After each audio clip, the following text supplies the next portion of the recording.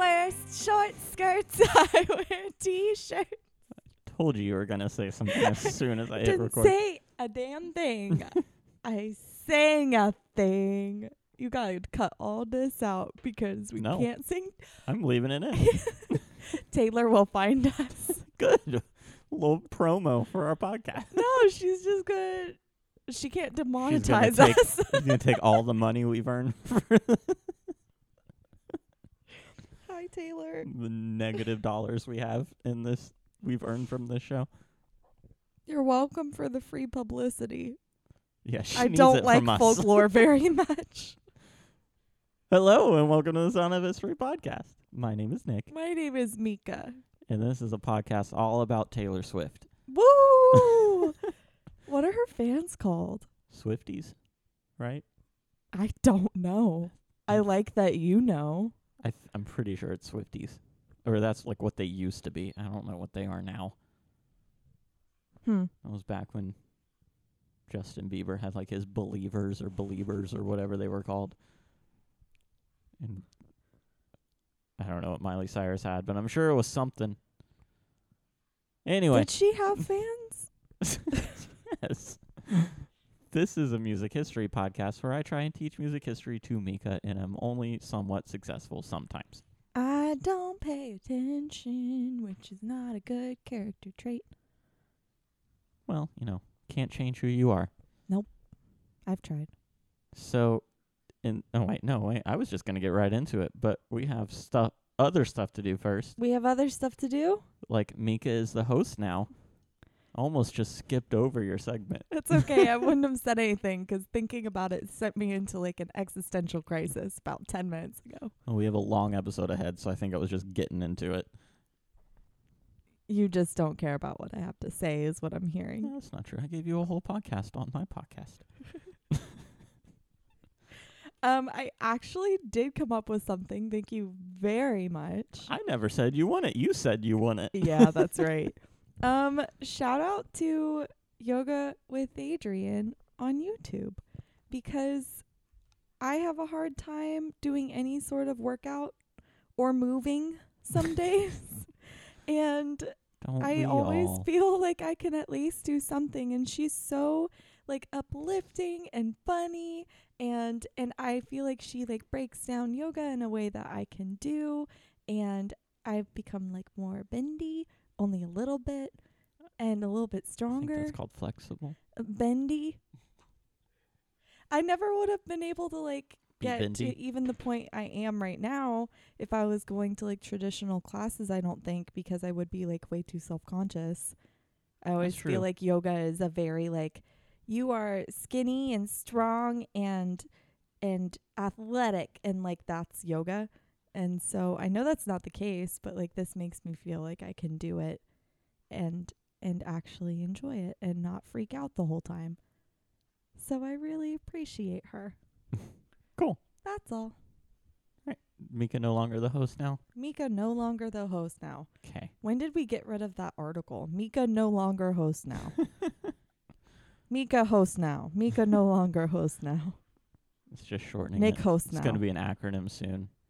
I'm too lazy to think of what it would actually be. That would be way too long to like say. MITHN. Missing.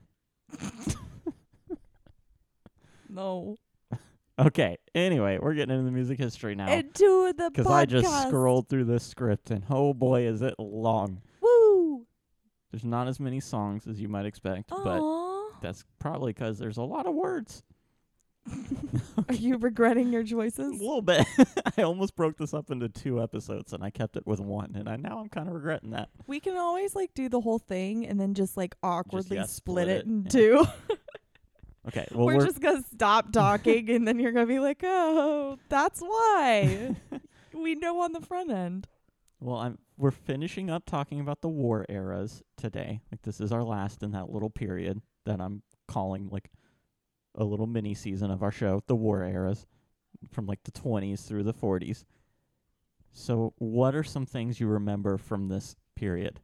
We're talking about like jazz in the 20s, swing, all of that fun stuff, folk, country. That's so much. Mm-hmm. You expect me to remember Just little things about tidbits. that? Anything that sticks out right now. The Pickle Boys of Broadway. Okay. The Izzy Gershwins. of Broadway. Yes. All the most recent stuff. Yes, leave me alone.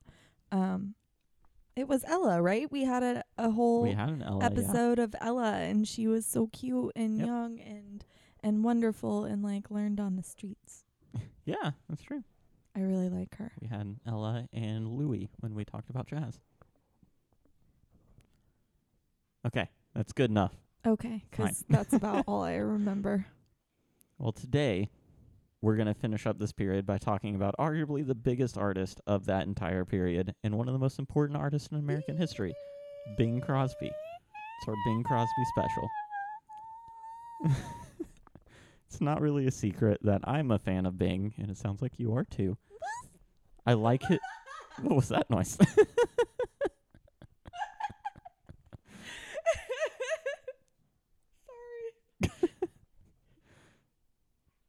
So I like a lot of Bing's music, and I like his like general style and demeanor, at least his public persona. That does not mean I think he was a perfect guy or even really like a great upstanding guy. I think he had issues and his own shortfalls like everyone does. I respect what he was able to do in the music that he made. What are your thoughts on Bing? I don't know very much about him, and I like listening to Bing Crosby at Christmas time. Okay, cool. So that's basically all you know is his Christmas music. You don't really know anything beyond that. I know I do. Okay, well, we'll see when we get into it. So, and I will kind of like disclaimer up front.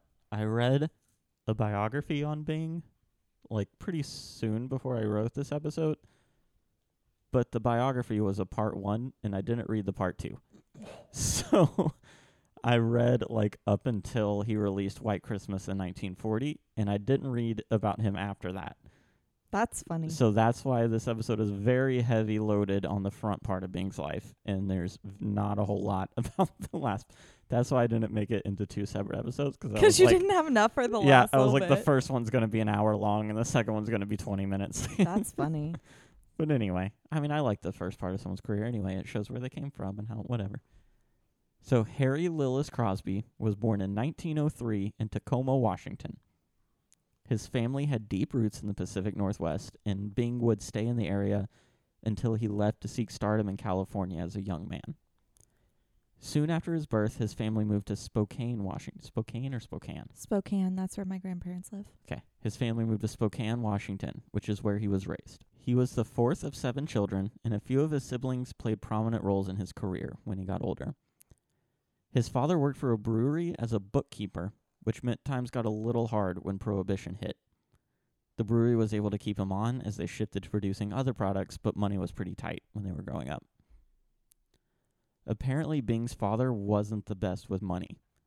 One day he came home with a brand new record player, having spent most of his money on it. Bing and the kids loved it, but Bing's mother was pretty pissed. His father was known as a free spirit kind of guy, but his mother was the exact opposite. She was a ruthless disciplinarian who constantly forced her children to be the best, and it is said that most of her kids kind of resented her when they got older. Holy goodness gracious. That was a description. What? No, it's like, Dad was cool. Mom is a horrible, horrible woman. No, she wasn't horrible. She was just... Ruthless. Okay. Ruthless. Ruthless disciplinarian. That's not better. It is. Ruthless just means, like, I'm just gonna, like, beat you down for the sake of it. But, like, ruthless disciplinarian means she's very strict with rules and discipline when you disobey those rules. So you could also say a very just disciplinarian. Her kids didn't like her very much. Her kids ended up not liking her a whole lot when they got older because she was hard on them. Bing always looked out for his parents, but he would always hide his alcohol when his mother came to see him when he was older. Same. It's not true with your parents at all. Your dad sold wine for a period. There's like a story of him like in his offices as a famous person when he had like Bing Inc. or whatever. And like he got word from his secretary that his mom was coming into the office, so he like put his drink behind a painting and like That's hilarious because I feel like a lot of his career, like he's like all of those guys are very like, hi, I'm here and I have a drink in my hand, Yeah. and it's like their image. Yeah, like she knew. that's I think really it's just like hilarious. if he did it away from her, she couldn't get mad at him. But if he did it to her face, then she could hit him. Hit him. Like spank him or whatever. But he's an adult, so I don't know what she's going to do. Anyway, the nickname Bing was given to him pretty early on, but there's been some false info on how he got it. Bing. One story that Bing himself told and became the most popular and believed story went like this. Quoting Bing, quote, "Well, I'll tell you, back in the knee breeches day, when I was a wee little tyke, a mere broth of a lad, as Can we we say in just Spokane." pause right there? What got you? A mere broth of a lad? A What knee does that breeches mean? day? A wee tyke? Where'd I I understand- lose you? I understand wee tyke, but what is that other slang? A broth of a lad? What is a broth of a lad? I don't, He's not a fully developed soup. he's a mere broth of a lad. He still has a ways to go. Apparently that's what they said in Spokane, according to him. Oh my god. I used to totter around the streets with a gun on each hip. What? Probably like a BB gun. My favorite after-school pastime was a game known as Cops and Robbers. I didn't care which side I was on. When a cop or robber came into view, I would haul out my trusty six-shooters made of wood and loudly exclaim, "Bing, bing," as my luckless victim fell clutching his side. So he just can't say bang? I would shout, "Bing, bing," and I would let him have it again. And then as his friends came to his rescue, shooting as they came, I would shout, "Bing, bing." So apparently that was his story, was that he would shoot people with his little fake wooden guns and yell "bing" as he did it What? when he was a mere broth of a lad. Mere broth of a lad. But that story wasn't true at all. He made it all up. What an entertainer. The real story, well, hold on, before I get to the real story, that's like a big thing with some of these guys at this point, is their PR people would make up stories that just sounded cuter or more fun and like attribute it to them. Like for most of his career, people thought Bing was like 2 years younger than he actually was because his publicist just said he was.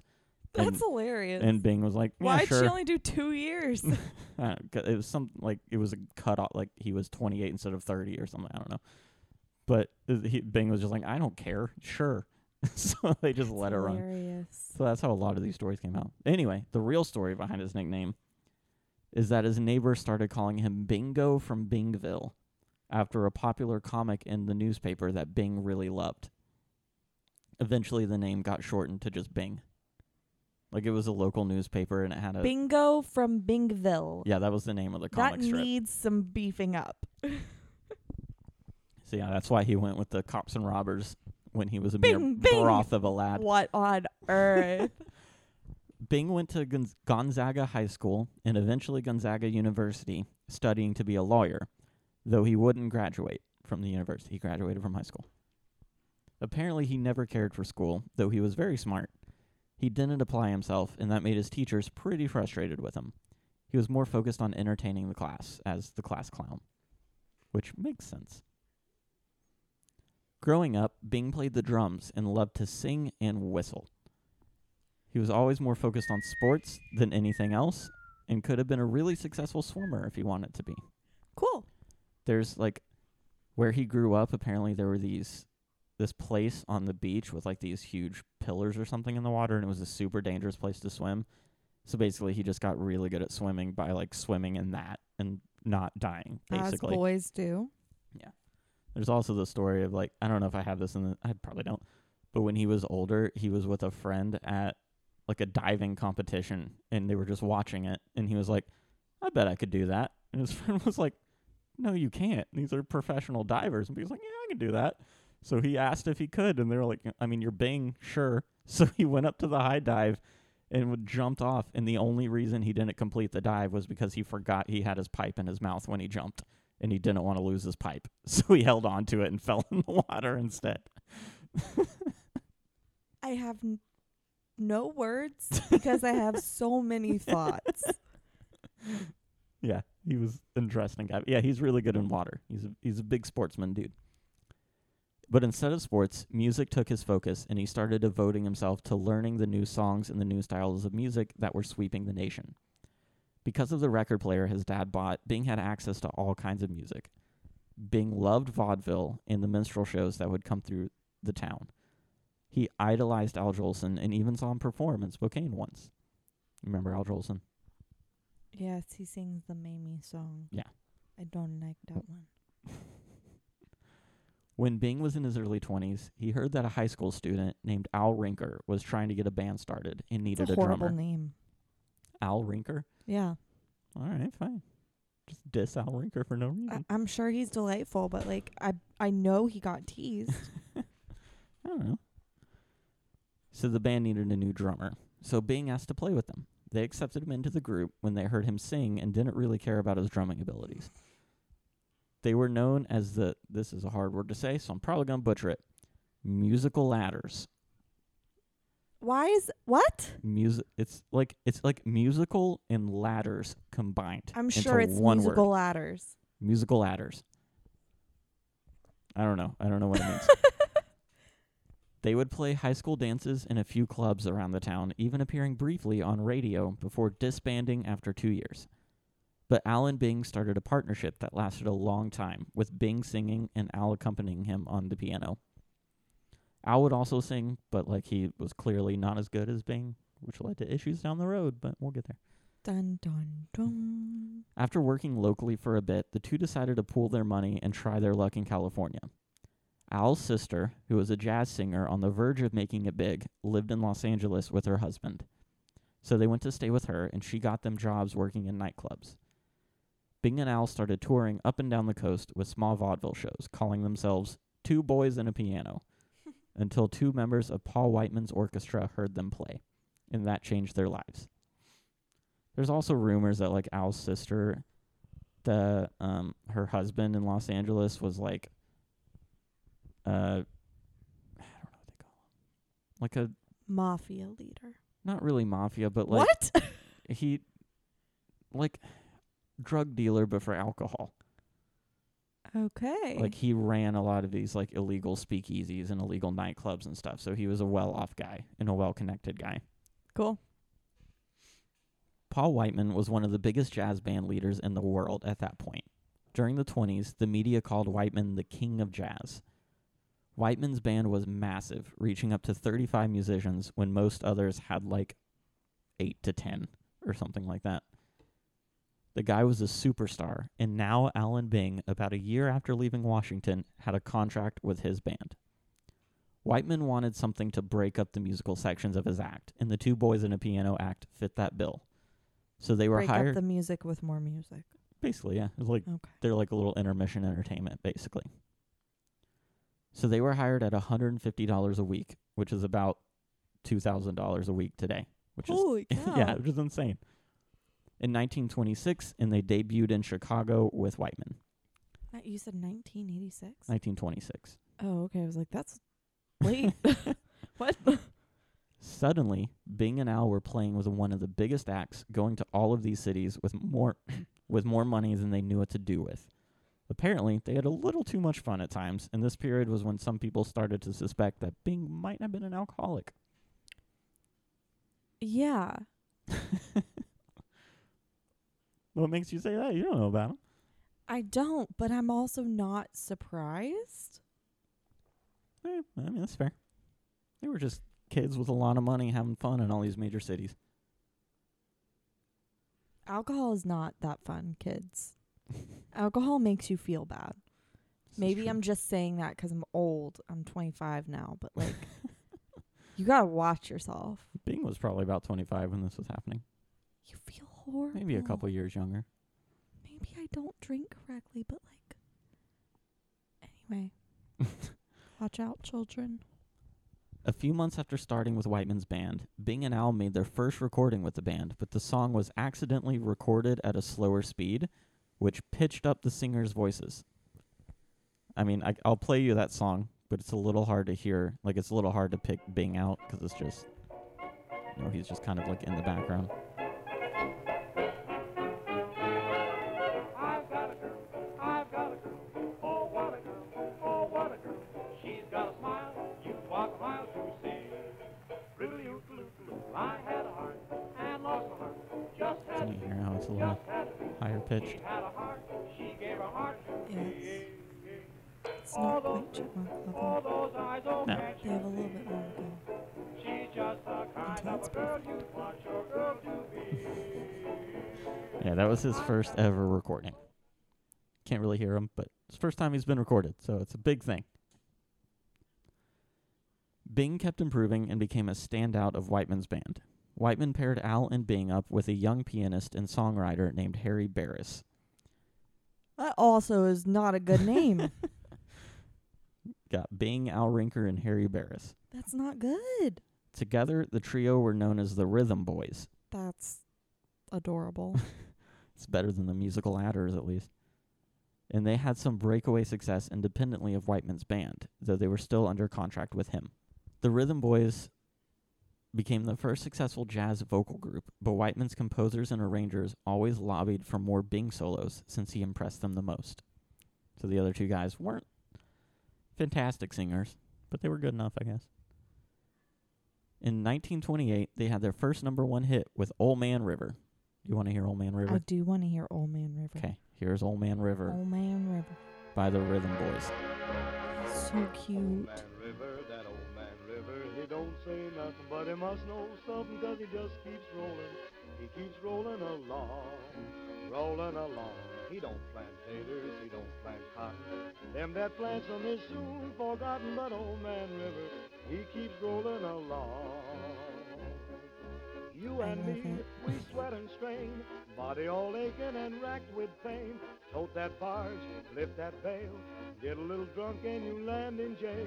I gets weary, sick of trying, I'm tired of Get a living, little drunk and feared end of in jail. dying, but old man River keeps rolling He would know. along. Well, he did get arrested for drunk driving once. Shame on him. Bad Crashed role into a model. pole.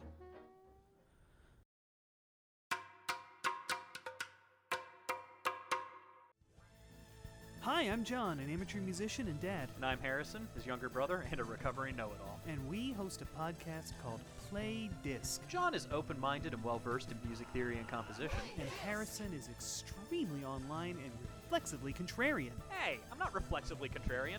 Who wrote this copy? Every other Tuesday, we host a discussion on a different full album, showcasing our contrasting energies, And our idiosyncrasies, like John tying everything back to the Beatles. or Harrison insisting everything is a ska song. Play Disc is available anywhere you get podcasts from. New episodes every other Tuesday. Catch you on the B-side.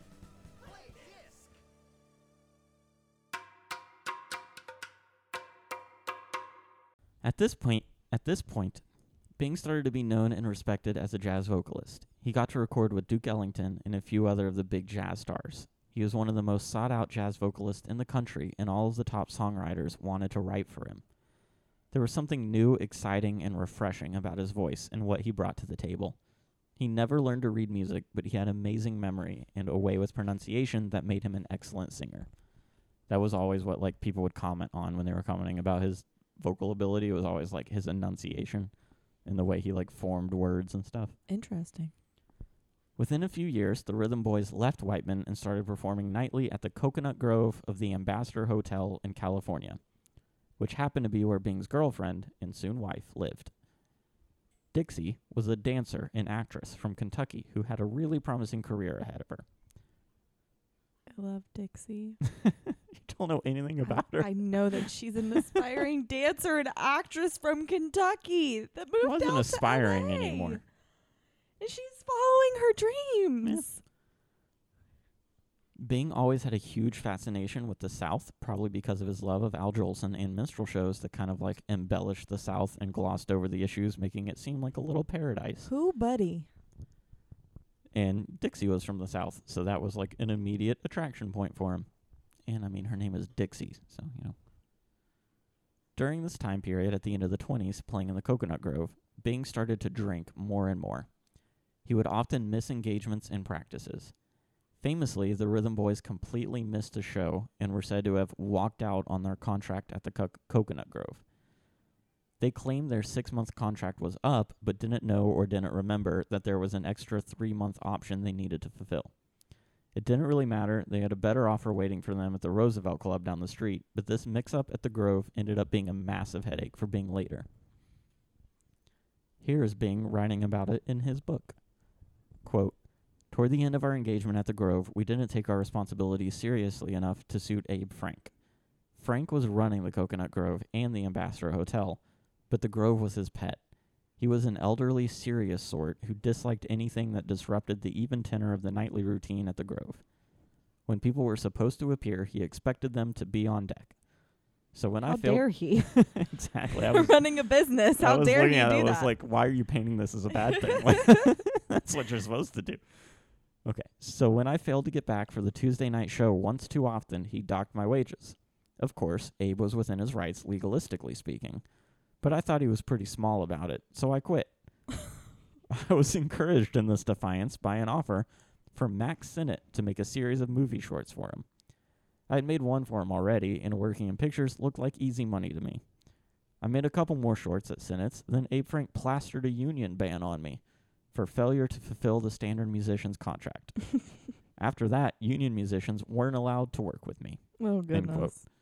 So this little mix-up at the Grove was a huge headache because he had to, like, go back later and redo it all or, like, fulfill the rest of his contract so the union ban could be lifted. Towards the end of their time at the Grove, the Rhythm Boys started to see some tension. Harry Barris was a much bigger drinker than Bing ever was, and that caused even more tension. Bing stole the spotlight, not on purpose, just by being better than the other two. And the other two started to seem not that important to the show. Besides, Bing wanted to be in movies, and it was much harder to get all three of them into movies. Al Rinker later said, quote, "By that time the drive was gone from the Rhythm Boys. We were each developing different interests. Harry was writing songs, Bing was playing golf, I was becoming interested in the production end of the business. We felt the Rhythm Boys was a stage in our lives, and now it was over." I like how the other two were like, yeah, I'm doing this thing in the field that I like to do, and Bing is playing golf. Yeah. I think we talk about it in a minute, but Al and Bing didn't part on the best of terms. And I think Al was like, didn't think Bing took it all seriously enough, which he didn't. Well, apparently he didn't freaking have to. No, he didn't. So the Rhythm Boys officially broke up, and only Bing went on to have a successful career in performing. Al went on to have like a pretty successful career on the production side of music. Good for him. He even wrote a few popular songs after that. Al became somewhat bitter towards Bing in their later years. He felt that Bing forgot his Rhythm Boy roots and forgot about his friends. But Bing notoriously supported Harry Barris and even worked with Al Rinker's sons. So who knows if Al's bitterness was justified or not. It's probably a little bit, but, maybe not all the way. Harry Barris had a bit more tragic of a story. I'm not ready for this. He played bit roles in several films, most of them because Bing got them for him, and Bing recorded several of his songs, enough to keep him going financially. But Harry never beat his drinking problem, and he would die at the age of 57. Do you want to see the Rhythm Boys performing together Yes. in Paul Whiteman's film called The King of Jazz? Yes. All right, well, here are the Rhythm Boys performing. They do, Lordy, how I'm telling you, they don't need no band. They time by clapping their hands, just happy as cows, chewing on a cud when the dark beat to feed on the Mississippi mud. Hey, Bing, this isn't the type of number for this kind of a production. What kind of a production is this? A super special production. Well, I guess you're right. We should get out of the mud and reach for the higher and the finer things of life. The silver lining and the bluebird and life and love. Ah, look at my doorstep, look at my doorstep, look at the bluebirds, look at the blackbirds, look at the good luck, look at the bad luck, look at the good luck and the bad luck there. Right. I never saw bluebirds mingle with blackbirds, I never saw bluebirds doing things backwards, never knew good They're luck so and good birds with cute. care. Harry's the one at the piano, Harry Barris. Oh, I'm surprised. I thought it was the other guy. No. And I know just why they're Al acting Rinker's in the middle. He has a Maybe I better pick up the kind thread of the story. face. Well, you need them. Okay. First the bluebird said, we've got to have sunny weather. So the bluebirds and the blackbirds That is some eyeliner. together. Then the blackbird said, oh, we're birds of a Maybe it's just mascara. bluebirds and the blackbirds got together. You can see his hair is already thinning in this. Yeah. Became a huge point of contention when he did movies. That's why he always wore hats. Oh. Because he refused to wear the wigs. Yeah, especially next to what's his face, Al. Yeah. Al's got a good head of hair. Alright, that's the Rhythm Boys. That In was 1926. so 1930s. wonderful. I very much enjoyed that. I thought you would. The early 30s were a massive time period for Bing. For one thing, he married Dixie Lee in 1930. At the time, she was more famous than he was. Oh, which was you why go, girl. which was why the newspaper said that Dixie married someone named Murray Crozy. Where'd that come from? I have no idea where Murray came from, but Crozy is close to Crosby, I guess. Bing also appeared in several musical comedy short films and had his first solo radio broadcast. These radio shows started to make him a massive star. 10 of the top 50 songs in 1931 featured Bing, either as a solo act or as part of a group.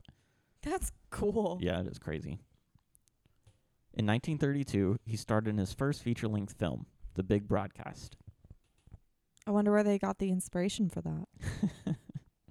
They weren't very creative. He received his first radio sponsorship with Crema Cigars, which allowed his radio show to be broadcasted nationally and made him somewhat of a household name in 1931. He was known as the Cremo Singer. Or Cremo? I don't really know, honestly. None of this is good. He started his routine of making 3 films a year with Paramount. That's a ton. Yep. Basically, his star was constantly on the rise. Like at this point, he was just going up and up. Unfortunately, it wasn't all sunshine. His marriage with Dixie took a hit, and they I separated wonder in why. He 1931. was making 3 movies in a year and doing a radio broadcast. She apparently tried to keep up with his drinking, or would drink to pass the time while he was out late at night. That's not good. And this led to her having major issues with alcohol. Oh, Lord. She said that she was going to file for a divorce and said, quote, "We've only been married about 6 months, but we have already found out that we are not suited for each other. Our separation is an amiable one, and the only reason for it is that we just cannot get along. Bean. Bean. Bean. He has so many names. Bing is a fine boy as a friend, but married, he and I just cannot be happy." End quote. But they were able to talk it out, and Bing flew to meet up with her. They reconciled and stayed married, with Dixie being able to pressure Bing into getting his drinking under control. How long did they stay married for?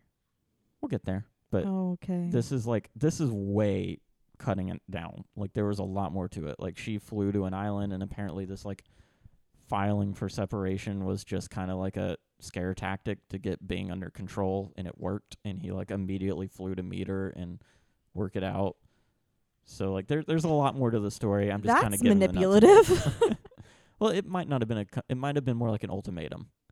Like, I'm putting my foot down. Either you actually work at this marriage, or I'm going through with this divorce. That's fair. Okay. Frank Sinatra's wife did that to him too a couple times. I'm sure both of these boys deserved it. Yes. Unfortunately, Dixie never recovered from her own alcohol issues, even though she helped Bing get his under control. Oh. There were rumors that their marriage was strained all the time, and it might have been. Bing didn't like to be at home much. He much preferred golfing or racing horses at the racetrack he owned. But they stayed married until Dixie died of ovarian cancer in 1951. Wow, that's sad. Yeah, so they were married for a good 30 years. Wait, no, 20 years, 21 years. But back to 1934, Bing's career in the entire music industry took a massive gamble. A guy named Jack Kapp worked for a place called Brunswick Records. That's a good name. Jack Kapp? Yep. All right. That one's a good, strong name. It's the case. Yeah. He was massive at Brunswick labels, and he worked with people like Al Jolson. Bing worked very closely with him. During the Great Depression, Kapp recognized that record prices were far too high. He had a crazy idea of starting a new label and releasing bargain music for much cheaper. So he started Decca Records, and Bing joined him, leaving Brunswick simply to follow Jack. I'm willing to bet Bing didn't know much about the plan or care all that much. He just liked Jack and backed his ideas. He was like, this guy's smart. I trust him. Don't really know this crazy idea he's got, but I'll back him. The Decca Records experiment was ultimately a major success and might have saved the music industry. An audio engineer said, quote, by the way, Bing actually saved the record business in 1934 when he agreed to support Decca founder Jack Kapp's crazy idea of lowering the prices of singles from $1 to 35 cents and getting a royalty for records sold instead of a flat fee. That's a big cut. That's cool. Bing's And name royalties. Bing's name and his artistry saved the recording industry. All the other artists signed to Decca after Bing did. Without him, Jack Kapp wouldn't have had a chance in hell of making Decca work, and the Great Depression would have wiped out phonograph records for good. End quote. So yeah, Bing might have saved the record industry, according to one audio engineer who I didn't remember to write down his name. It was my dad. Okay, I'll give him credit for it. In 1936, Bing replaced Paul Whiteman as the host of the Kraft Music Hall for NBC and released a song called Where the Blue of the Night Meets the Gold of the Day, which became his signature song for the broadcast. Do you want to hear that song? Oh, yeah, I want to do some. It's When the Blue of the Night Meets the Gold of the Day. Why must I live in dreams of the days I used to know? Why can't I find real peace of mind and return to the long ago,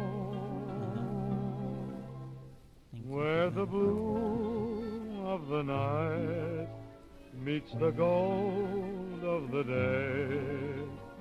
Someone waits for me.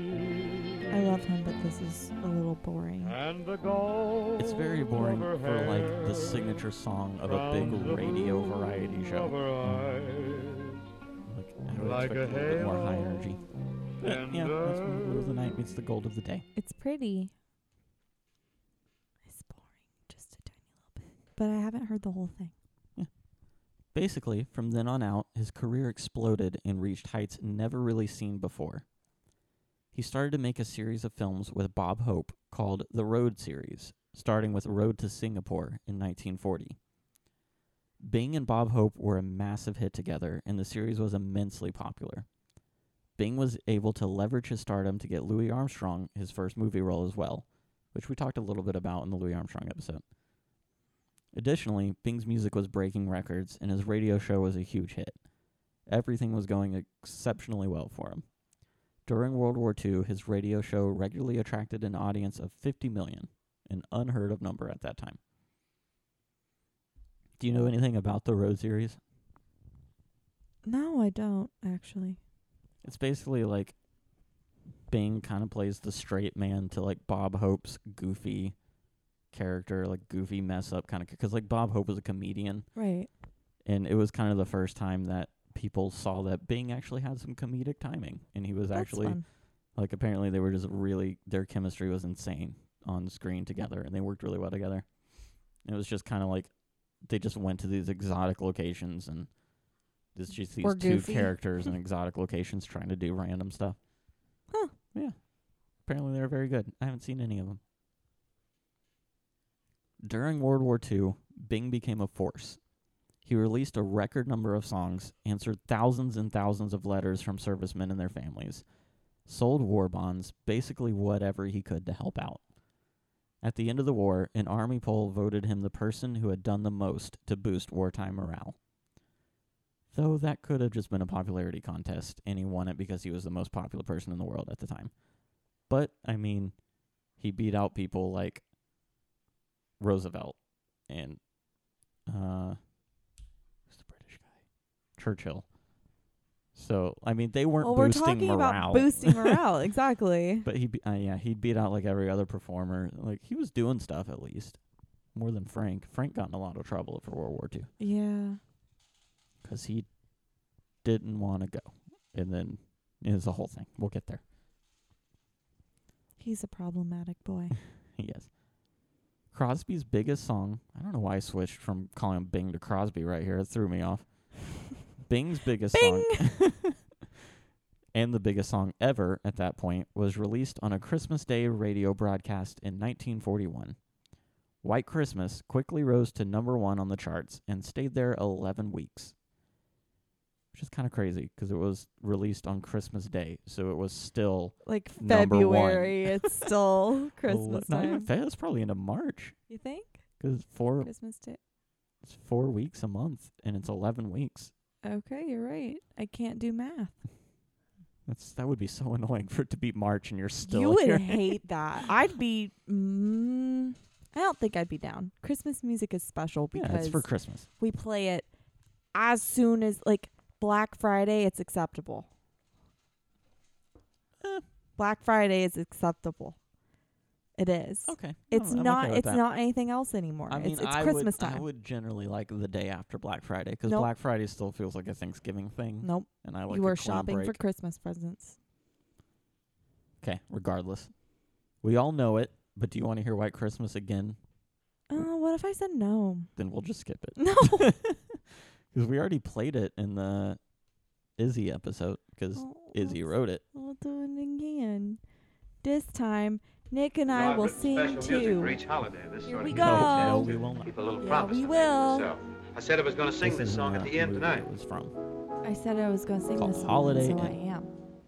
I'm dreaming of a white Christmas, just like the This one makes me wish it wasn't August. to know. I know. I saw someone in a jacket earlier today, and I was like, I can't wait. I just, whenever I hear the song or see a scene from this movie, it's Christmas time. To And hear it's going to be over in a few seconds, and it's not going to be Christmas, and I'm going to be so the sad. snow. I'll sing this to you as you fall asleep tonight. That would just be creepy. I want to be sweet and romantic. Of a It's dark, and I just white hear you Christmas, whispering the song in my ear. with every Christmas card I Christmas write. crisis here. May your day But we don't like taking be pictures. merry But we'll get the and cats involved bright. What if we just take a Christmas picture And of may the all Okay. your We just Photoshop random people from stock images be and with our cats. fine. and send that out.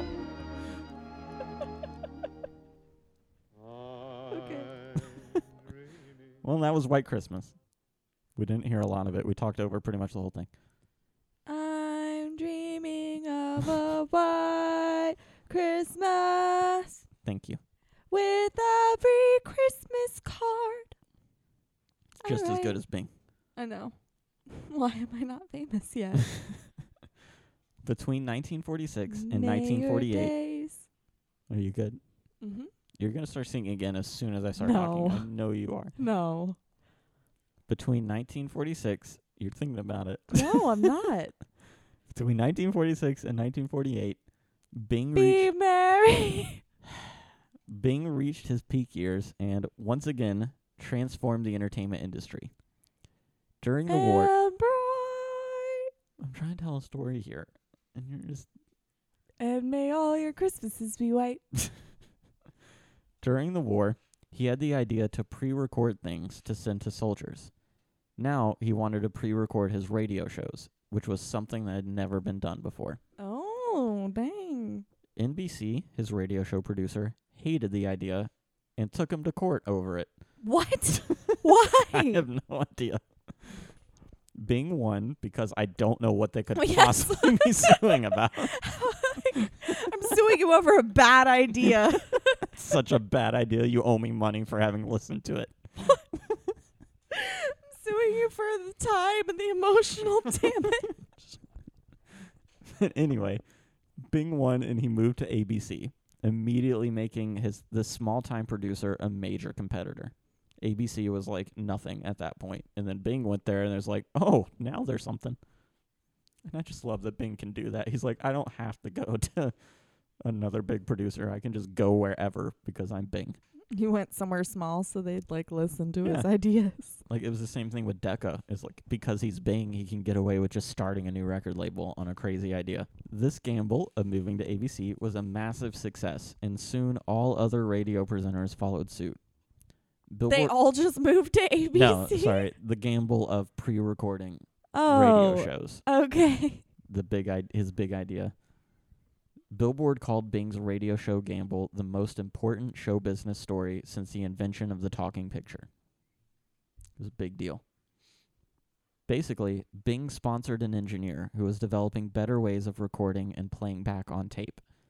Soon, the quality drastically improved and allowed a recorded broadcast to be edited, and they could include canned laughter and audience responses into the tape. Oh, yeah. We really love that candle after. It was a revolution for tape shows. Like, it's so old hat now, but like at the time, it was unheard of. If you weren't doing it live, it wasn't being broadcasted. And it all came about because this engineer had this idea to do it, and Bing was like, yeah, I'll give you money to develop that. How do you need to develop it? It's just a recording of laughter that you play. I don't understand. And the idea of like better recording for the radio show that could be played back live on okay, air. never mind. Like, it was the whole thing. And then you can like edit it and splice the tape. It was a big ordeal. Anyway, a little bit of a segue. Here's just a random song that Bing recorded during this time when he was at the height of his As the popularity. winds begin to It's called Blue sigh, Shadows on the Trail. and the 1948. world is silhouetted against the sky. We started wearing hats all the time. Blue shadows on the trail. Blue moon shining listening. through the trees, and a plaintive wail from the distance comes a-drifting on the evening Right, breeze. that's Blue Shadows on the Trail. I love just like the choral backing in songs like that. Yeah. I think it's so beautiful. I love it a ton. And I always kind of wanted to do it. Still can. No. You heard me sing. Yeah, you're good at it. No. Other than his success in music, Bing had a massive movie career that I don't really want to focus too much on. 'Cause he sold out. No, I'm kidding.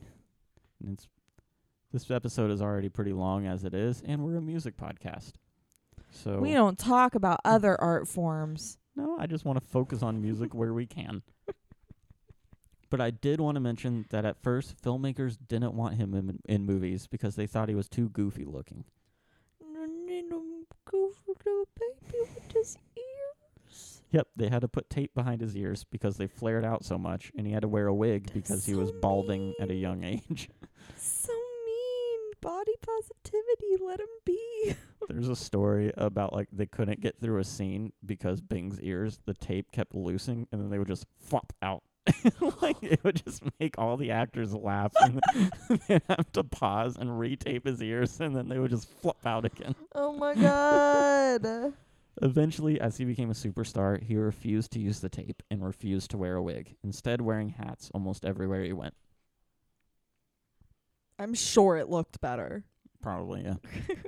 Also, he didn't like the idea of Bing's name at the top of the movie.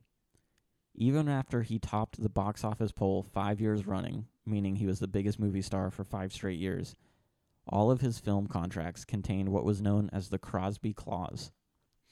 Kind of like the Santa Claus, but That's literally what I was thinking of. producers were not allowed to bill him alone above the movie title. He always wanted to share credit or blame for the movies. He said in an interview with Barbara Walters at the end of his life that he always took the lowest billing he could get and thought you lasted longer that way. He said, quote, "I've made some pictures that were terrible, and if I had been up there all alone on the marquee, I'd have got the blame for them." So, like, instead I guess. of it being like Bing Crosby in Holiday Inn, I it's like Bing understand. Crosby blank, and yeah, other people might not. No, that's an insult to our listeners. How dare you? So yeah, he always made sure he would get he wouldn't even be on top if he could help it. But he's Bing, so they had to put him up there. Bing. So for his entire movie career, he was never once alone on a movie poster. It's kind of crazy. Through all of this, Bing seemed completely unaffected by anything at all. He was notoriously aloof, preferring to have fun fishing, golfing, or horse racing. But when he was working, he worked hard. He made sure everyone showed up on time and did the job, but he wasn't afraid to relax hard either. I wonder where he learned that whole showing up on time thing. Yeah, crazy. He was a very reserved, calm man, but a lot of people took that and viewed him as a cold, hardened man. He had a really hard time letting anyone get close to him. In the 30s, his best friend needed a simple surgery on his vocal cords, but was afraid of the anesthesia. Bing encouraged him to get the surgery, and he said nothing, because I think Bing had it before, because Bing had, nodes on his vocal cords, and I think it was similar kind of thing. So he encouraged him to get the surgery, and he told him nothing's going to happen, but something went wrong, and his friend died during the surgery. Oh, no. Since then, Bing never let anyone get close to him. That's horrible. Yeah, that was his best, that was the only person who was, super close to him, besides maybe his wife, and he encouraged him to get the surgery that ended up killing him. So after that, Bing never let anyone get close to him. He also became horribly afraid of hospitals and blatantly refused to go to them. That's some trauma. He also refused to go to funerals because he was mobbed at that friend's funeral and hated it so much that he didn't want it to happen again. Mobbed because people thought it was his fault, or mobbed because he was Bing Crosby? Because he was Bing Crosby. Okay. He showed up and everyone just wanted pictures with him or autographs or That to is say hello. Awful. And he's like, we're here to celebrate the life of this dude. Leave me alone. So, he refused to do that again, so he just never went to funerals. That's really awful. Yep. Bing was the first singer to really use the microphone as an instrument. This allowed him to develop the deep, intimate, quiet style of crooning that everyone copied after him. He had a carefree, almost easy style of singing, but it was incredibly hard to replicate. He worked hard on singing well, but that never came across in his performances. Bing also had a carefully crafted public persona and refused to even touch on anything political for fear of the public backlash. Again, complete opposite of Frank Sinatra. Probably because of his friendship with Louis Armstrong, Bing was an advocate to legalize marijuana. He even told his son to use marijuana instead of drinking. I threw that in there because it surprised me. I was like, I wouldn't think he would be, because he was a pretty I mean, I'm sure he smoked cigars, and it wasn't a huge deal to be smoking at the time. So yeah, but he was a really reserved Catholic. He held to Catholic traditions and beliefs about a lot of things. So I think we might get to it later, so I won't say it now, but whatever. As his star rose, he didn't really perform on stage all that much. He didn't have time to, with filming movies all the time, recording, and his radio shows. But in 1976, he had a much publicized return to the stage. Do you want to see him performing on Johnny Carson in 1976? Would that be a knockout night? Oh, yes. And he's got a brand new album called That's What Life Is All About, and it's a great kick to have him here tonight. Mr. Bing Crosby.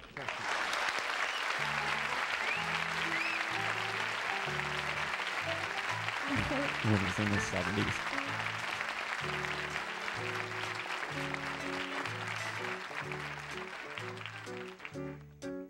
I want to wake up in the morning, where the morning glories grow, where the sun comes a-peeping into where I sleep, and the songbirds say hello.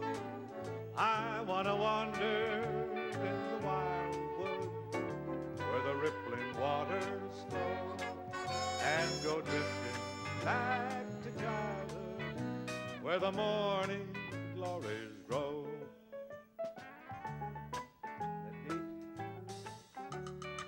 Little touch of some of the old orchestras of the past. Well, it's him performing. Guy so Lombardo. precious. In His voice sounds like a hug. That's okay. That's one of the... I forgot the exact quote, but it was He said that, like, the reason why he was so popular, or someone said the reason why he was so popular is because he sounded like, when you listened to him, you thought, I can do that, but no one could. Like, no one could sing like him, but it was such an easygoing way of singing that, like, everyone thought they could. It just sounded so easy to do. I know that's exactly what I sound like. In 1977, at the age of 73, Bing was in Madrid playing golf with a couple of Spanish golf pros. He was actually really good at golf. Well, yeah, apparently it's what he was working on when his friends were working on the music business. Yeah, he loved golf. He was always there. He was happy in singing during the 4.5-hour trek around the course. He ended up beating the golf champions. On the way back to the locker room, he suffered a major heart attack and passed away. His second wife got a call from the golfers that Bing was playing with, and she said about that call, quote, "He told me that Bing had a very good round. I'd like that to be said," end quote. That's so precious. That's really giving me feels. Bing's legacy cannot be overstated. He had 396 songs chart with 25 number one hits. Between 1931 and 1954, he released at least one new song every year that hit the charts.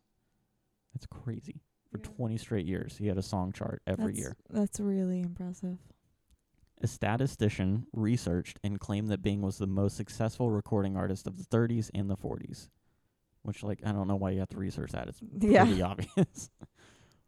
For 15 years, Bing was in the top 10 of box office sales, and he topped the list for 5 of those years. He sang 4 Academy Award-winning songs and won an Academy Award for acting. A survey in the year 2000 found that he was the 3rd most popular actor of all time in terms of ticket sales, behind Clark Gable and John Wayne. Wow. Bing has 23 gold and platinum records. He has been inducted into pretty much every single Hall of Fame he's eligible for, and probably a couple that he's not. But Bing wasn't a superhero. I like Bing, but I made it a point to not only talk about the good things people did. Bing had his issues, as we all do. In the 30s or 40s, he started a troupe out of his home that performed in blackface because he missed the minstrel shows of his youth. He was notoriously bad with alcohol and even was arrested after crashing into a light pole while drunk. I already talked about some of the damage that he did to Dixie. Even if that was kind of accidental, it was still because of his drinking. After his death, Bing's eldest son, Gary, wrote a highly critical novel in which he claimed Bing was cruel, cold, remote, physically and psychologically abusive. Apparently, Bing was a really cruel disciplinarian who didn't allow for any failures from his kids. Wonder where he got that from. Yep, exactly. According to Gary, Bing would often introduce him as his, quote, fat kid to his friends. Bing would even weigh Gary, and if the scale was too high, Bing would beat him with a belt. However, Crosby's younger son, Philip, heavily and vociferously denied Gary's comments. He said, quote, "Gary is a whining, bitching crybaby, walking around with a 2x4 on his shoulder and just daring people to nudge it off." Philip didn't deny that Bing believed in corporal punishment, but insisted that he and his siblings never got an extra whack or a cuff we didn't deserve. Yeah, I think that he wasn't being beaten because he was overweight. Yeah. That's my read on that situation.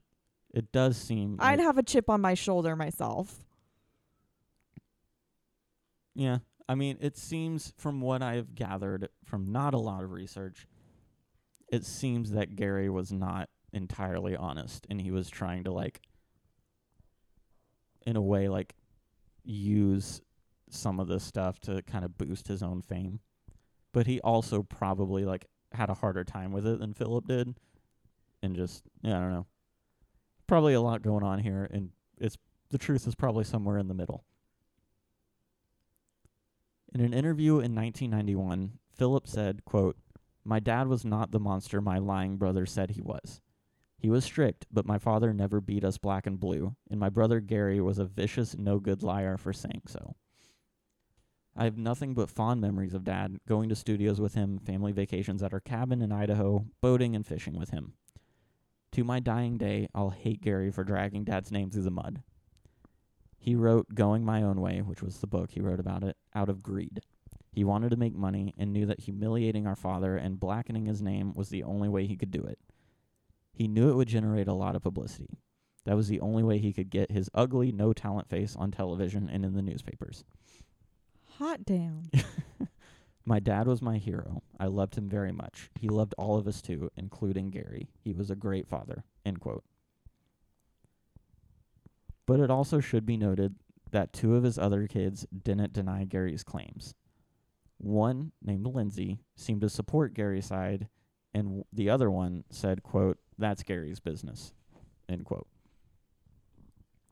But neither of them ever actually, denied that any of it happened. Bing's younger brother, Bob, said that Bing was a disciplinarian like their mother and father had been. He said that Bing, quote, "was like a lot of fathers of that time. He was not out to be vicious, to beat children for his kicks," end quote. In his will, Bing set up a blind trust that none of his kids would get an inheritance until they turned 65. But Philip was the only one who lived that long. Holy cow. Yeah. I think it was just kind of the attitude of make your own way, don't coast on my laurels kind of thing. But I don't know, that seemed harsh to me. But at the same time, Bing was always incredibly generous to his friends.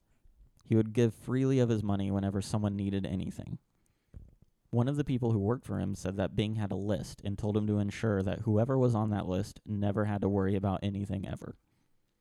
Harry Barris, his old Rhythm Boy partner, was on that list. I'm guessing Al Rinker was as well, but Al never needed any help like Harry did, because Al was able to make a career on his own. Bing didn't forget about the people he loved and made sure they were set up. Seems like he might not have been the best father and certainly wasn't always the best husband, but I still think he had a kind heart deep down. Yeah, can you not set up your kids for success? Yeah. But see, the thing is, I get not giving them a ton of money. I totally am behind that. That's just weird. I still think they're Bing Crosby's kids. They had money. They had opportunity. They had money. You can't open any more doors than just saying, I am the son of Bing Crosby. That's going to get you into any room you want to be in and almost any job you want to have. So in a way, I don't support it, but I kind of get it. I kind of get him being look, if you can't do anything with that, I don't know. I don't want you to just coast. I want you to actually have to work a little bit. Despite all of his successes, Bing hated being called a legend because, in his words, he never did anything deserving of it. He rattled off a bunch of names like Laurence Olivier, Sinatra, and Streisand and said he never did anything great like those people, never caused any excitement like they did, which is sort of ironic since Sinatra at the start based his whole career off of trying to be better than Bing and always called Bing the king. Yet Bing was saying, I didn't do anything nearly as good as they did.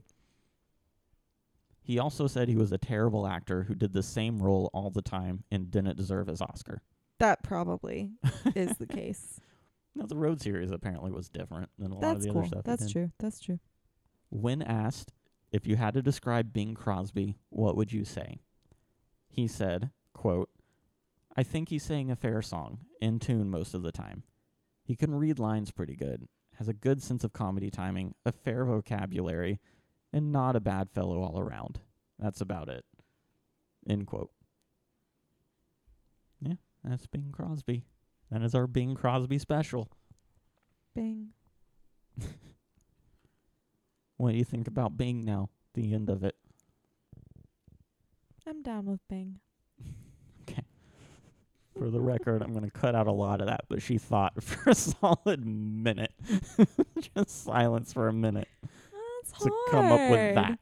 It's hard to end on some of the negatives and the problems. I'm just oh, dang. No one wants to hear that. That's kind of why I hate putting that stuff at the end, but I got to put it somewhere, and I don't know where else to put it. At the beginning, make me Just hate him and then it earn with it that? back. mean, I tried to earn it back a little bit with some of the humility it's- stuff at the end. He's just complex, and we're not going to He understand. is very complex. Everyone's just like a complex. human, yeah. Yeah. Yeah, he was a very humble guy. Or at least, like, His persona was humble. yeah. But that was, like, towards the end of his career where he had nothing to prove to anyone and he didn't care anymore that much. Because that was with the Barbara Walters interview, like, 2 years before he died. Okay. So that was kind of when some of the publicity was, like, the public persona was wearing off and he could just be him. Like, he married a much younger girl at that point, which caused a huge uproar. And he was like, I don't care. We were in love. Whatever. So, yeah, it was dying off a bit. I think he just honestly, like, had that persona of, like, this is just a way to make a lot of money so I can keep doing what I want to do. Like, I'm good at this and I'm going to work hard at it, but, you know, I'm not the best. Like, I'm just making money. I like the idea of the hard work. Yeah. I do. I'm glad he had a good last day. Mm-hmm. There was a lot of, like, people from that biography I read who recorded in the studio with him and said that, like, he just had a way of making everyone feel at ease. Because it was like the Andrews sisters, maybe? I don't know. It was some sisters, and they, like, recorded with him, and he was this massive figure and, like, an idol to them. And then they were like, so nervous at the recording, and he just, like, came in and was so, like, laid back and chill about all of it, and, like, just made them feel super comfortable. That's and, like, awesome. helped them calm their nerves and just sing. I don't know. It was cool. All right, well, that's our Bing Crosby specials. And then we're going to move on. I don't know what we're doing next. I don't remember. I don't know. Doo-wop, maybe? Doo-wop. Yeah, I think doo-wop's next. But we're moving into the 50s. We're getting into modern times. Are we going to go Of the days I used I refuse. to know. Grease is terrible. Why can't I Thanks find for listening. real peace of mind and return to the long ago?